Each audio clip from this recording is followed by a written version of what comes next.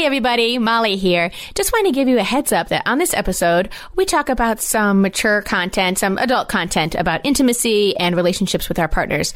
If that is a subject you'd rather not have little ears hear, feel free to go ahead and pop in those headphones and you can wear those for the episode. We keep the content clean as always, but there are some mature themes discussed. Thanks and stay tuned for the episode. Hey, welcome to Toddler Purgatory. I'm one of your co-hosts, Blair. Hi, everybody. Molly here. I'm so excited about today's subject. We are talking about, listen, here's the thing. The relationships in your home that tend to get the most attention are the loud ones. The relationships where somebody is the loudest, and that's often our kids. Them squeaky wheels. The squeaky wheels get the grease. Mm-hmm. Today we're talking about, that other relationship in some of our households, which is our partner relationship. How'd you get here? Who sent you? When did this person arrive? Apparently they've been here the whole time. I don't know. I don't know. But it's hard to focus on that quote unquote other relationship when we have between 1 and 1 million voices screaming at us from the other room for more Cheerios. Mm-hmm. Very rarely does my husband scream for more Cheerios. Occasionally he bellows for an IPA and I'm like, get it yourself. And that's our get it yourself. But it is so hard. This is a common thing that people feel in relationships. It tends to kind of take away from the amount of energy, the amount of focus that you can put on that really the primary, primo relationship that's in the house with your partner. It's like the person that you chose to do this thing with just gets tossed right out of the window as soon as the little babitos. Yes. Not even when they get here, because I really feel like in the very beginning, my husband and I were like, yes, look at what we did. And it was like very like partners in crime. Like, this is awesome. And then when the demand went up and he got older, and then when we had a second, it was just like, excuse me, can you get out of my way? There's things I have to get done. Yes, that is so true. And the thing I think we're trying to avoid is the growth of resentment and contempt. It's a kind of a harsh way of saying it, but like every once in a while, it does feel like I can't get done what I need to get done because of this other person's needs or demands. Like, and I only have one child. And some angels out there have more than one child, including yourself. You have two. So the biggest thing is making sure that it doesn't get to that point where I read a New York Times article called How to Reconnect with Your Partner After Having Kids. And they put it really well, which was you don't want to suddenly, wake up, so to speak, and realize that you're leading parallel lives with your partner. That really stuck with me because sometimes it does feel that way. It 100% feels that way. And it's not something that you work on doing. Right. It literally is like, oh, you just get into your own routine. Yep. And also like the care for self, as we've, talked about a lot, is that care for self kind of goes out the window. Yes. Like you say, my bandwidth cannot right now. So in this article, Michelle Weiner-Davis, a marriage and family therapist who apparently has a TEDx talk about sex-starved marriages that's been viewed more than 5 million times. I'm looking that up. I bet they have. Yes, I just took out my pen and paper and said, tell me again the name of that woman. So Michelle Weiner-Davis, this therapist says, it seems to have been the norm for so many couples to say to themselves, quote, now that the kids are here, we'll focus on the kids. Our day will come. But here's the bad news from someone who's been on the front lines with couples for decades. Unless you treat your relationship, your marriage, like it's a living thing, which requires nurturing on a regular basis, you won't have a marriage after the kids leave home. Yeah. First of all, I'm not allowing my son to move out of the house. I would miss him too much. Yep. Please stay. Secondly, she's right. Also, that thing about her being right, because you have to treat it as a living thing. And it's so true. It's so true. And listen, here's the thing. I'm almost embarrassed to admit this, but when my husband and I, even when we got married, we were so on the same page of just like, this is us. This is what we do. This is how we're doing it. It's we against the world, right? And then when we got pregnant with my son, it was like, it is still we. It is you and I, me and you in the trenches. And then it just kind of, it doesn't go away. It's still there. It's just dormant. And not on, and like I said, it's not on purpose. And we're still very much like us against the world, us against them. But everything is just so immediate with those kids, you know? Yeah, the needs are so immediate. So immediate. And always. Yep. It just feels like it never stops. Yes. You know, for my husband and I, and Blair, you and I have talked about this a little bit, but, you know, like most marriages, we have our ups and downs. But our strongest connection, which I'm so grateful for, is our friendship, which is so good. Nobody makes me laugh harder. Witty. Yeah, super witty. Keeps me on my toes. It's great. And sometimes when I have, the thing that makes me craziest is like doing dishes or something and like having something in my head. Mm-hmm.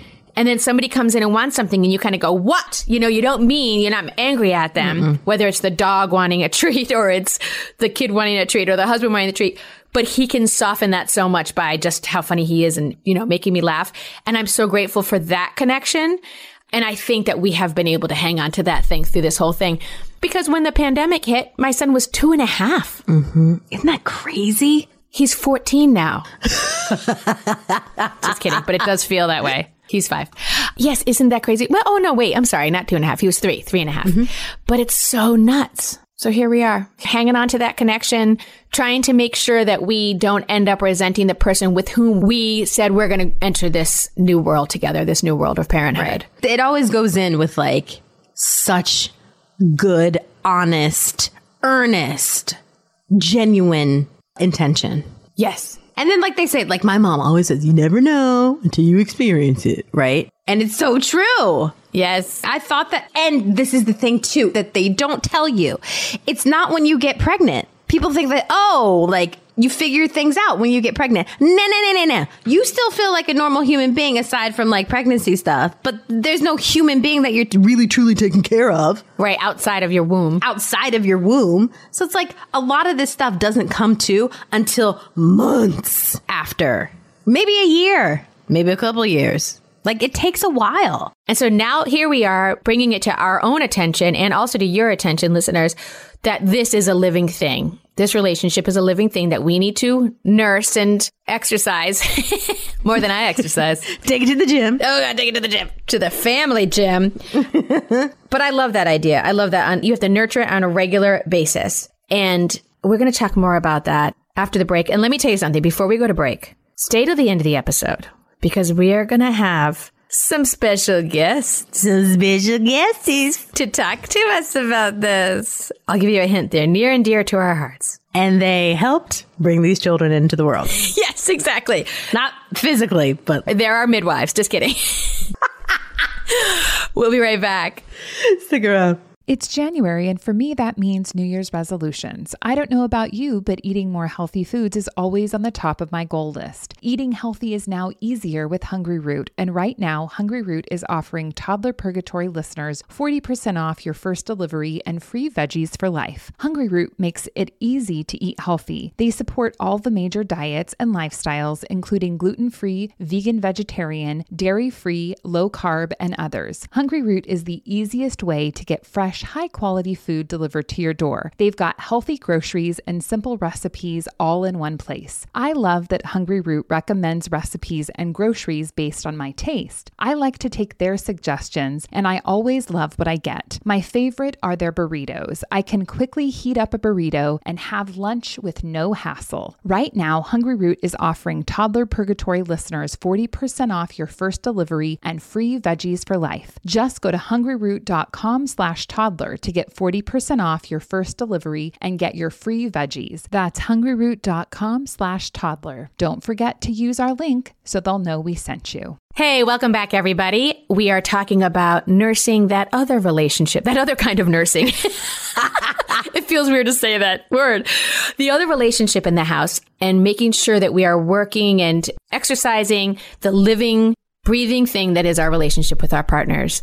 We can get so easily distracted by the other many relationships that are so also emotional and fraught with love and, you know, all the other emotions that come along with it. So what can we do? One of the strategies that we came up with was, and this is sort of a great thing in life, right? When you're a parent, which is think of it however you want to, this reminder. The way they put it in New York Times was put on your life preserver first.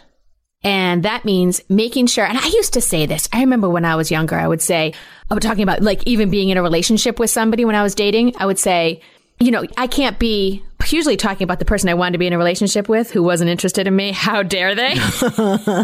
And one thing I would kind of see, when I was outside the situation further on was that person, couldn't be with me or I couldn't be with that person because we were not 100% with ourselves. Mm-hmm.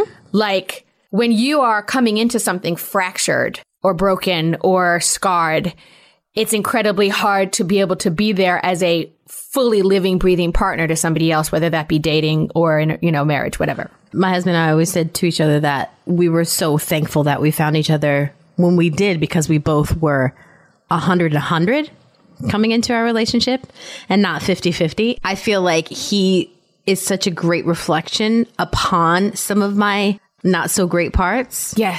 But he helps me like see those things, and we talk about those things, and we're like, okay. And it helps me refocus my mirror upon myself. Yeah.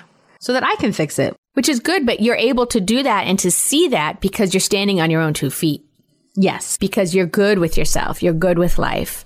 For sure. And I think when we're in, starting these journeys of parenthood, we often feel, I don't know about you, but I feel like I'm on a very tippy boat and the storm is coming in.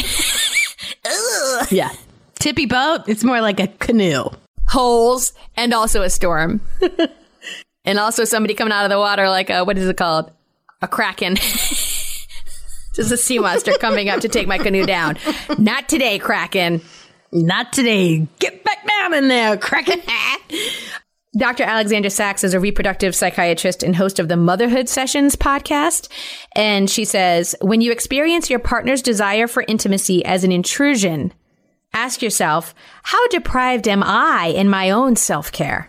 Oh, okay. Mm-hmm. What do I need to do to take care of myself in order to feel connected to my own sexuality? Yeah. Wow. I like that. And overall, what I read was that, and I think this is a good rule in general, you gotta call for reinforcements.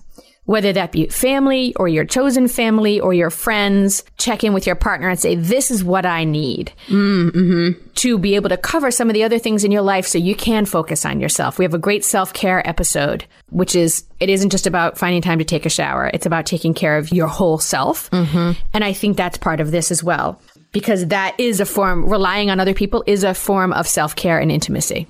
Absolutely. And I think we have to get away. And I think this is like very generational, and it's kind of trickled down into our generation, is this whole like sacrificial kind of thing. When you have kids. You're a mother now. Yeah. Yes. You're a mom now. This is well, you can't have that, or you shouldn't do that. Or it's like, wait, then what can I have? What can I do? Because I'm consistently depleted. Yes. So I think that we have to take that too, that like sacrificial part of it out of it, and not look at it as selfishness. Look at it as selflessness, so that you can be your best self. You can be your best mom. Yeah. And you can be your best partner. And listen, your reinforcements too can be a therapist for both of you. Yep.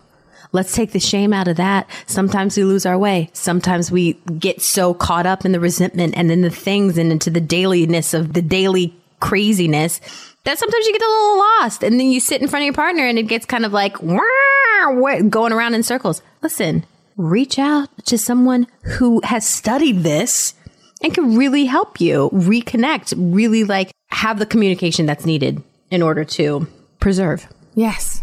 Another thing that Dr. Alexandra Sachs recommends is making a list of everything you used to do together as a couple that helped you feel close. I thought that was interesting. And thinking about how those rituals have changed. She says you can't just eliminate those things and expect to still feel that closeness. Ain't that the truth? Yeah. But you're holding it out in front of you and looking at it and maybe finding other ways to find those kinds of connection. Well, something that just like aha'd me was just like, you can't just eliminate it and expect to still feel close. That's so true. Because I think that there's like that human thing that we do where we just expect things to carry on as they are. Because in your head, nothing has changed. Or just because you're not thinking about it doesn't mean that it's not there, or that it's, I don't know. It's just like, because you're going and going and going. And it's going to change in that going and going and going. It's going to change, and you can't expect it to feel like it once felt if the behavior isn't there anymore. Isn't there. So slow your roll, take a sec, and then say, you know what? I think you're right. I think that was an aha for me too, because yeah, I think it's helpful now that my son is in preschool a few days a week. I mean, we're working and stuff, but we definitely have lunch like once a week. That's great. Which is really good because my husband works on campus, which is only like 2 blocks from our house, we're lucky in that way. But to be able to carve out that little bit of time, it also feels like stolen time. We're like, ooh, we get to have leftover pasta today together. So now, in the same vein as these relationship connectors that we're talking about, which is more about friendship or romance, also there's the question of intimacy. And that is, did you hear me swallow after I said that? Like, it made me like panic a little bit. I might even have like a little bit, just like a touch of hives on my neck. So this is just another way to kind of hold out in front of you and really take a look at what drives you. So think about what turns you on. According to Emily Nagoski, she's the author of Come As You Are, the surprising new science that will transform your sex life. Love it. One way to nurture intimacy is to remind yourselves of the context in which you had a great sexual connection together. When doing this exercise and when thinking about your current libido, or lack thereof, ding, ding, ding, it's also helpful to remember that not everyone experiences spontaneous desire, the kind of sexual desire that pops up out of nowhere. For example, you're walking down the street and you suddenly can't stop thinking about sex. Millions of other people experience something different called responsive desire, which stems from erotic stimulation. Okay. In other words, arousal comes first and then desire. Both types of desire are normal. Neither of these are abnormal. They're both completely normal.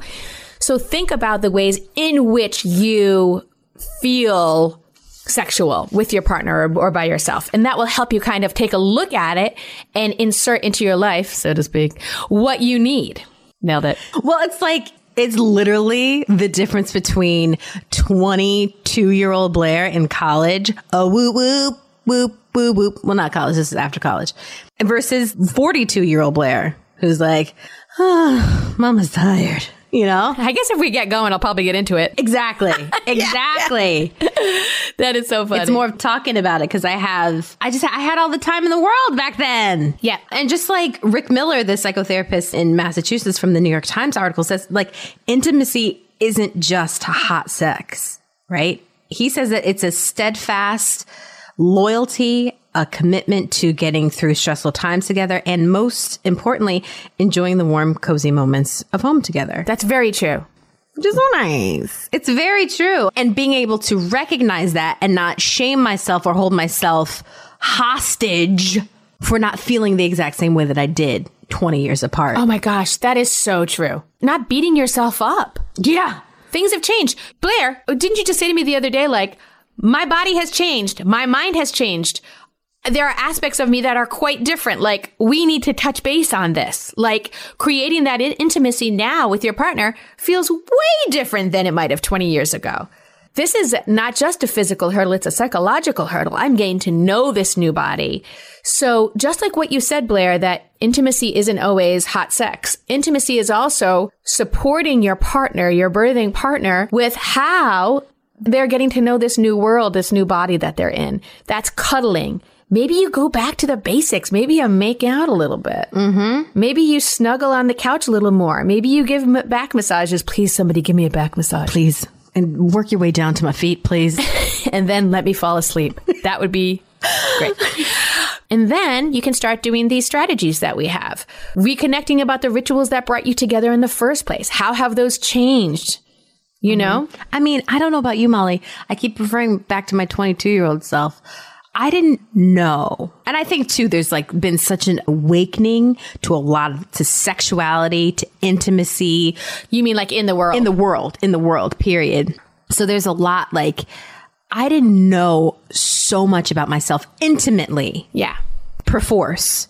That I thought that I had the same body. Oh, God. After I had my baby. You know what I mean? Like, I knew like things were different. But as far as like the inner workings, I was like, yeah, sure. Yeah, it's going to behave like it used to.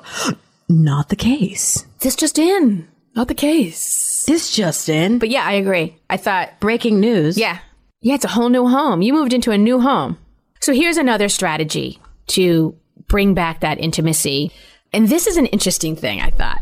They say, create a magic, quote unquote, magic circle. What? In your bedroom, which of course reminds me of the Ring of Fire. When I had the baby. That's exactly what I was thinking of. Like, yes. Oh, okay. Magic circle, very different from the Ring of Fire. So the magic circle in your bedroom is you're psychologically blocking out, fuzzying the edges, so to speak, of your environment so that you can focus on intimacy. Because sometimes it might be hard to get your head out of the parenting mode if all you see around you is evidence of your parenting. Right? You see the crib, you see the pile of toys, you see the whatever. So this is also a muscle you have to work, the psychological muscle of creating that magic circle. And the only people in that magic circle are you and your partner. And that's it. I thought this was very interesting. And they said about in your bedroom, but I have to tell you, if you co-sleep with your child, so maybe it's somewhere else in your abode, right? Maybe it's in the living room. Make a magic circle elsewhere. Yeah, but pick up your magic circle. Everybody take an edge, so you're all carrying it. Take an edge, take an edge. Exactly, share the load. Move that magic circle elsewhere. And again, it's really just a fuzzying of the edges so that you can truly focus on, and it's a mindset to truly focus on your partner so that you can essentially you're just blocking out the visual cues that you have another job in life, which is to parent. You don't need to be thinking about that during intimacy. No thanks. Thanks, but no thanks. No, thank you. Give yourself a break from it. Oh, I got to work on that magic circle. Because my magic circle is real small. You're in it and you go to sleep. Mama gets in that magic circle. She pulls up the covers and she go night-night. Maybe once in a while, put it on your calendar. I know it's funny too about put it on your calendar. I say sort of cavalierly, but sometimes you got to put it on your calendar. Sometimes you do. And some people, everybody's relationship is different. Maybe you text your partner. One of the examples in the article was a person texts their partner the emoji of a taco, and then their partner texts back the emoji of an eggplant, and that means that they're going to have sex that night. That made me laugh so hard. I was like, oh, that's simple. It's called shorthand. Okay, well, that's simple. Well, I get it. Very clear, efficient. I would have been like, Mexican eggplant tacos, yum. Tell me where and when, and I will make that order. And that's our one last strategy for you here, which is don't rely on spontaneity. Sure, sometimes spontaneity will happen. Sure. That maybe not for me, maybe for you. Good night. Shh, I'm sorry. I'm in my magic circle. Asleep. So Karen Jeffries is the author of a book called Hilariously Infertile. And she says, think of building good sexual habits just like you would develop good eating or exercising habits. Oh, whoops. Make it a habit. And that, that's what we're talking about is work. Your relationship is a living, breathing organism that you need to nurture. And whatever kind of intimacy we're talking about, whether it's snuggling on the couch with a glass of wine and look, we've been watching Hacks on HBO. It's so good. Oh, yeah. Shh. Yeah, shout out. I think I texted you, right? Yeah. So good. So that for us right now, our intimacy is laughing about our day, venting about our days, and then we sit with a little half glass of wine or whatever and watch Hacks and laugh. And we pause during it. That's intimacy too, is shared experience. Whatever that intimacy building thing is for you. And sometimes, you know what? Y'all gonna have to put it on your calendar. I have to get out of the feeling like I'm alone in it. Right. I think that there's a lot that comes with motherhood that we have definitely talked about that is so isolating. And it's the thoughts, it's the energy. I don't know what it is, but there's so much of it that feels just so singular. You are alone. You are alone. And like I said, it's just I've even tried to explain it to my husband. I'm just I can't tell you what it is that I'm feeling, but I just feel so alone. And so when we just truth be told, when we talk about how much work this is, which it is, and like you said, you have to nurture it. There's a part of me that's just I just wish that I could just slice my brain, my mother brain in half and just give it to him so that he can feel what I'm feeling and know why I'm not as open or I'm not working as hard as I could be. You too. Working as hard at the us of you and your husband. At us, for sure. At the us of it. If I could just show him and just be this is it. can I just give you half of this? Can I just give you some of this? And you know what would happen? He'd be like, yeah, here's half of mine. Can you guys sit down and do that? You know, he'd be like, this is what I'm thinking too. Yeah. Yeah, we can. We should. We have. We should. Maybe we should do it on the pod. Oh, man. So look, now you have strategies. Thank you for opening your heart just now, Blair. I really appreciate that. Listen, I do it because I know that someone out there and needs that validation. I think a lot of people do. I think a lot of people, yeah. For sure. If only you could see, essentially it boils down to if only you could see even half of what my brain is going through the day, keeping this show on the road, keeping this thing going. Mm-hmm. Yeah. And I think that's about reconnecting with our partners. Mm-hmm. It's about nurturing this living organism, which is our relationship with our partners. And it's being honest with each other and honest with ourselves. Mm-hmm. You know, about what we need. I am depleted. I cannot be there for you when I'm barely there for myself. What do I need to do to take care of myself so that we can even have the time and the energy and the focus to sit down at the table and say, what did we used to do that was awesome? We went for a run every Sunday in Central Park. Okay, we can't do that now. First of all, we moved out of the city. So we physically can't do that. But like, were the rituals that got us together? How have they changed, or how can we change them to have them still play the same role in our life, which is connecting us? Mm-hmm. And I think, you know, just even to pull your kids into it, I mean, we are their greatest teachers, right? And these kids get nothing but energy now, right? Especially 0 to 5, 0 to 6. They're feeling and seeing nothing but energy. And if we're treating our partners and we're nurturing our partners in the way that we should, our kids are going to model that. Yes. And they sense, and without being able to label it or verbalize it because they're children, they also are noticing in their periphery tension, separation, parents who live parallel lives. Yeah, of course. And so if we're not teaching them how to connect, if we're not showing them the way, then we are maybe shortchanging them and how to build those connections in their own life. Exactly. Look, when we come back, what a treat. These people we've been talking about behind their backs,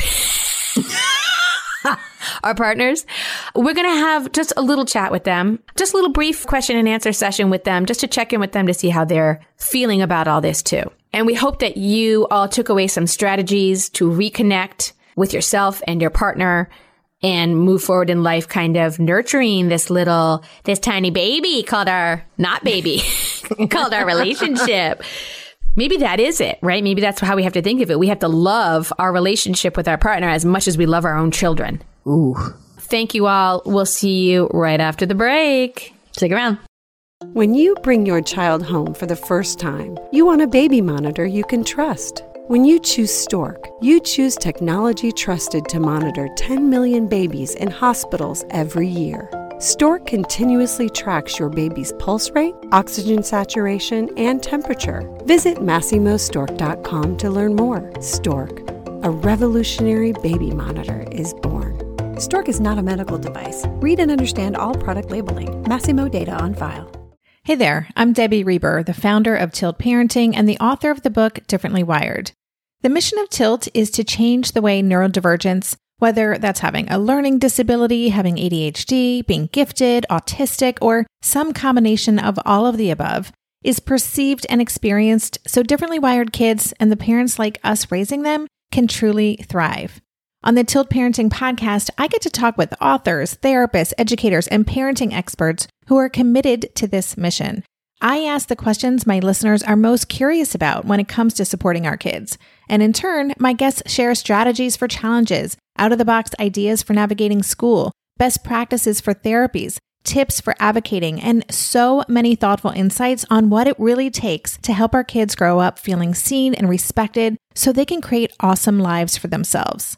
I know that raising a differently wired kid can feel overwhelming and isolating, but I promise you, you are not alone, and it can feel so much better. If you're on this parenting journey, come listen to Tilt Parenting. Together, we can shift this paradigm and show up for our exceptional kids with hope, possibility, and joy. Hi, David. Hi, Molly. Listen, I'm just going to ask you a few questions here. Okay. In what ways do you feel you've changed since having kids? Well, we don't have, wait, do you have first kids? of all, there's news in that question for me, because you said multiple kids. And we have one. That is news to me. Surprise. So I've changed a lot right now. But I think specifically, just priorities have shifted. I think that's one of those significant things. There's a different sense of what's important and what I should take time for, what I do take time for in my life in general. Certainly work, when I should be working, when I should not be working, when I should be home, when I should be paying attention to our child, and when instead of doing something else. Certainly that is a big one. And I also think I think the sense of mortality. I don't read a lot about horoscopes, as you know, but with Scorpios, apparently there's an obsession with death that I already had. Oh, that's interesting. But there's a different sense of mortality, I think, with having a child, being a parent, and being aware of what your legacy is to them, what you're leaving for them, what you're creating for them, what you're carving out, and how you have only a finite amount of time to do that. Tick tock, David. Yeah, it's true. I want to go back to one thing you said, which was kind of knowing when it's time to focus on your kid, when it's time, without getting distracted by work. Mm-hmm. How is that for you? How do you handle that when you're at home and you need to shift that focus? On the best of days, it's zooming in on being present in that moment. Like what's important. Like, oh, okay, he wants to, as he keeps saying, be physical on the couch with me, like, and wrestle and push and play pushy monster. And sometimes it's like, no, that is what's important right now. That's beneficial for both of us. And then I think trying to, and I think this is a challenge all the time, and then figuring out when are the times when, no, actually I do need to do work, and I need to make that clear. And that's part of learning as a human being about how not everybody is making you their first priority all the time. And there's a clear benefit to our working to take care of our family. So it's actually still in his best interest if I do my job. Right. What are some things that you think are helpful for you and I when we're hanging out with our son, who is hilarious, loud, and demanding, and so loving? What are some ways that we have found successes with finding time for each other? I think certainly with taking advantage of the time after he goes to bed is certainly one of those things. Yeah. I also think one of the things that because we have strange schedules in our work, we have been able to kind of carve out almost like playing hooky times. Sometimes they're unexpected. They're actually similar to what I think we did even pre-child. Was we would randomly end up with a pocket of time in the middle of the day where we weren't working, where the other person, or one of us or the other of us, didn't have work that afternoon, but did in the evening or did in the morning and the evening. And so we had this weird pocket of time, and all of a sudden said, hey, let's just, go grab a coffee or something like that. And I think that is one of the things that because of the nature of our creative work, we've had to do that, and we're used to that. So I think that is something that we continue to take advantage of. Like, all right, so this is not what we planned, but let's just go again, grab a cup of coffee, grab a drink or something. Yeah. In the middle of the afternoon. And we're not able to do that all the time, but when we do, we are so appreciative of it, aren't we? We're like giddy. Yeah. No, it is. Yeah. It is unusual enough to feel pretty special. That's for sure. But I guess it's what do we do? It's like, well, we take advantage of those. We relish that time. I mean, I think we really value that time and make the most of those windows. Yeah. When do you feel most protected or cared for since having kids? Well, the thing I think about just immediately that comes to mind is an anecdotal example of feeling supported in that we each need our individual time. In addition to our work time, that we really do need self-care. We do need to take those moments just to ourselves to do the thing that's not accomplishing anything. That's whatever it is. So I feel I really feel supported by you in that you value that for me, just as I value it for you. And the thing that I think of immediately is Father's Day this year was great. We had a lovely time together as a family. And then you said, how do you want to spend your day? I said, I'd love to get out of here and go to drama bookshop and look at, theater books and have coffee and then maybe just get a beer on the way home at someplace I haven't gone before. And you said, great, go for it. And it was just a moment of self-care. It was a moment of selfishness for me that you just supported. It was like, yeah, great. So I think we do that, and the chance to make sure that we're connecting to the other people in our lives, our friends, and spending time with them and connecting with them, I think is definitely part of that. And then the other part that I think of is of feeling cared for and supported in a very different way, but very specific to having a child, is when things don't go well in my relationship with our child, and he's, acting out and he's doing these things and he's lashing out and whatever I hate you. And, all these things that just sometimes just come out of being hungry, being whatever, but you really working at, for both of our sakes, like reminding us that he doesn't really mean that. Like, that's not, in a few moments, he's going to not think that, or I love that when you are able to tell me that, he'll say, get out of here, get out, Dada. And then you'll say, all day he's been talking about you. Right, right. And then you got home and he doesn't want you here. So it doesn't make sense. It's not logical. So to be reminded in a very helpful way that's not, that moment of behavior is not the story of the relationship. Sometimes I think we're good at just connecting with eye contact over the kitchen table.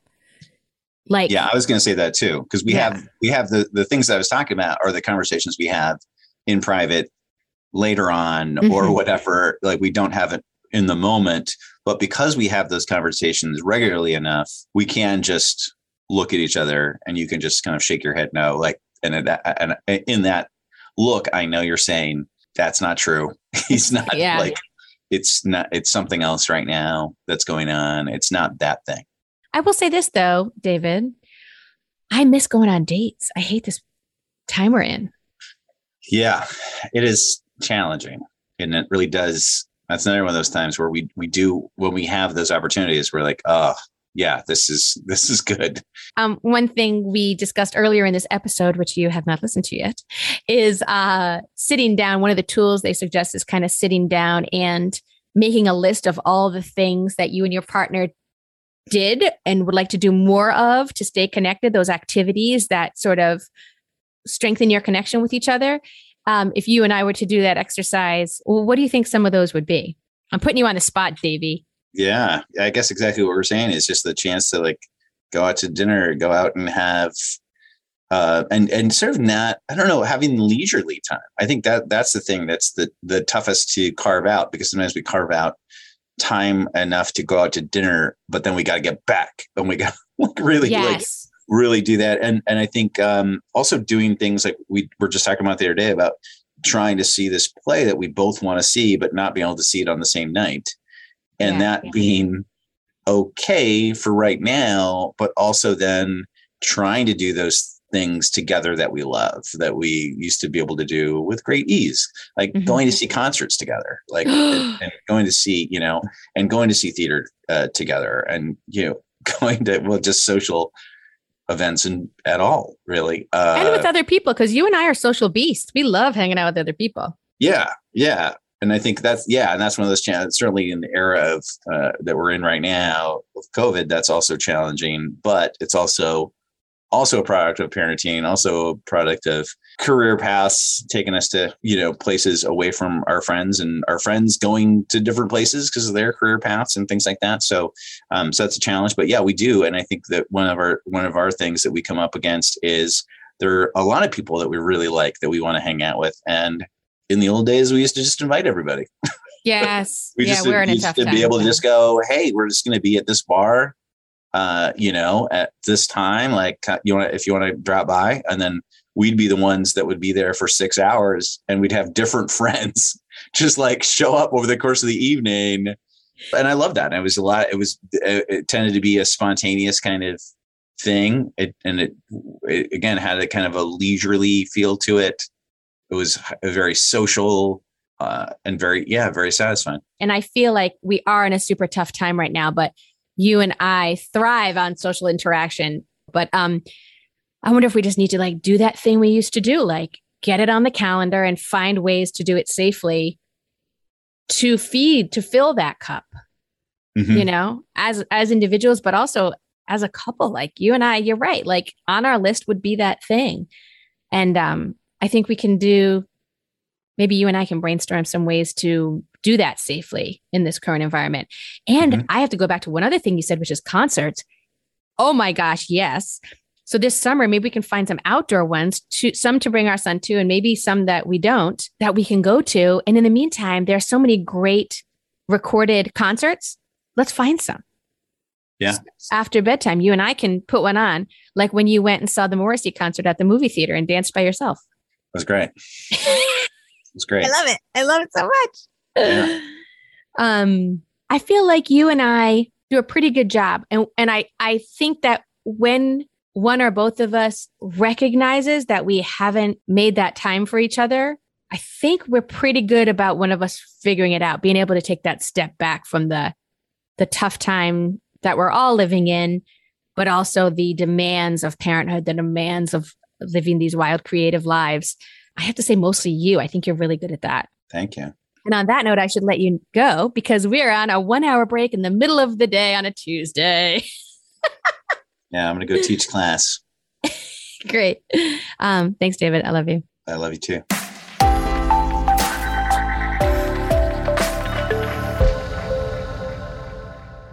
So, Toddler Purgatory world, I'm here with the special guest, my partner in Purgatory Crime, Bill. Bill, say hello to the people. Hello, people. In what ways do you feel like you've changed since having kids? Aside from less sleep, Yeah, like personally. I feel like I've had to expand my bandwidth to give more time to my kids. Oh, what about me? How's that bandwidth working out for me? It's probably the same, Oh, okay. but it gets squeezed. Yeah, I feel the same way. When do you feel most protected or cared for or by since having kids? Or do you even feel protected or cared for anymore? By me.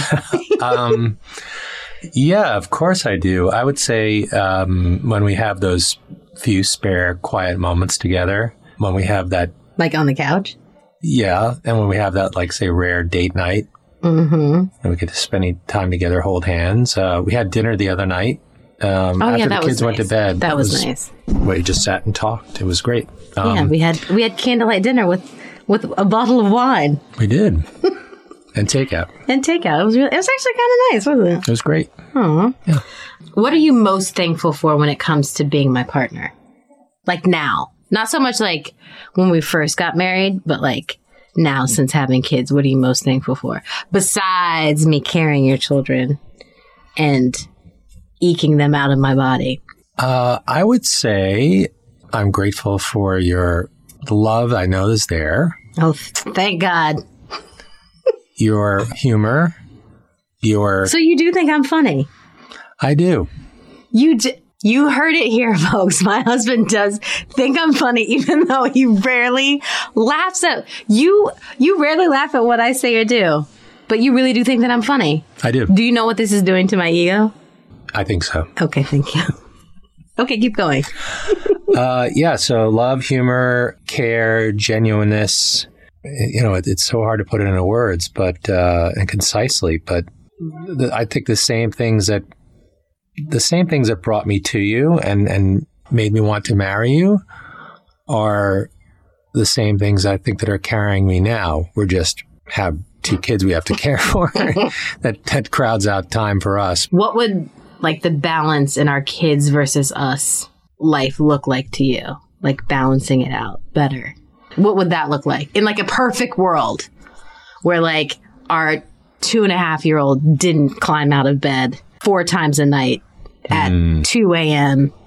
I mean, for me, what work better is if I didn't have to have a job. Then I could just right. I could just be with the kids all the time. That'd be so amazing. And then that would take pressure off of you and take the pressure off a little time we have together, because we'd have more time together by virtue of the fact that I'd be spending more time with the kids. Mm-hmm. So just saying, if I removed the stress of job, that would, I think, take a little bit of the stress out of my life. Do you think that having kids at your age, being an older father, do you think that that's also part of it too? Like wanting to spend so much time with them? I think that probably does have something to do with it. You know, I always thought that, boy, if I did have children of my own, say in my 30s, that I would have been a lot more absent as a dad. And I don't think I'm doing that now. Or at least I know in my heart that I'm not. You're not. With the spare time that I have. I'm trying to spend it with them and be a good influence to them. And I see the importance also of them being very young and the impact that we have on their lives from a young age. Mm-hmm. It's very formative. Mm-hmm. So, do you think that we'll ever get back to like what life was like before kids?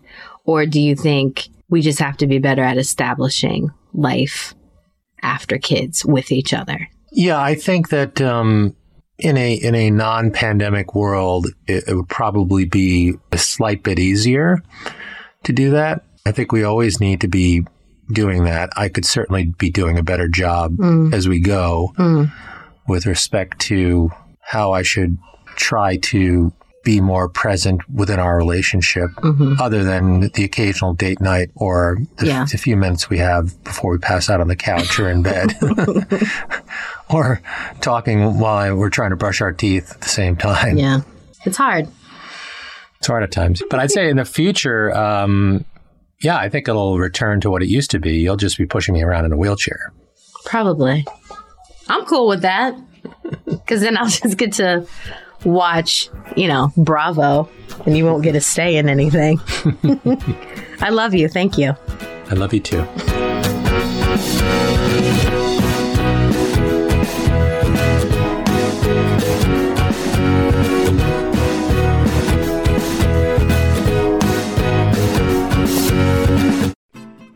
I'm Margaret. And I'm Amy. And together we host the podcast, What Fresh Hell? Laughing in the Face of Motherhood. Margaret, I would say you're sort of a where are my keys kind of mom. Correct. Sometimes a where are my kids kind of mom.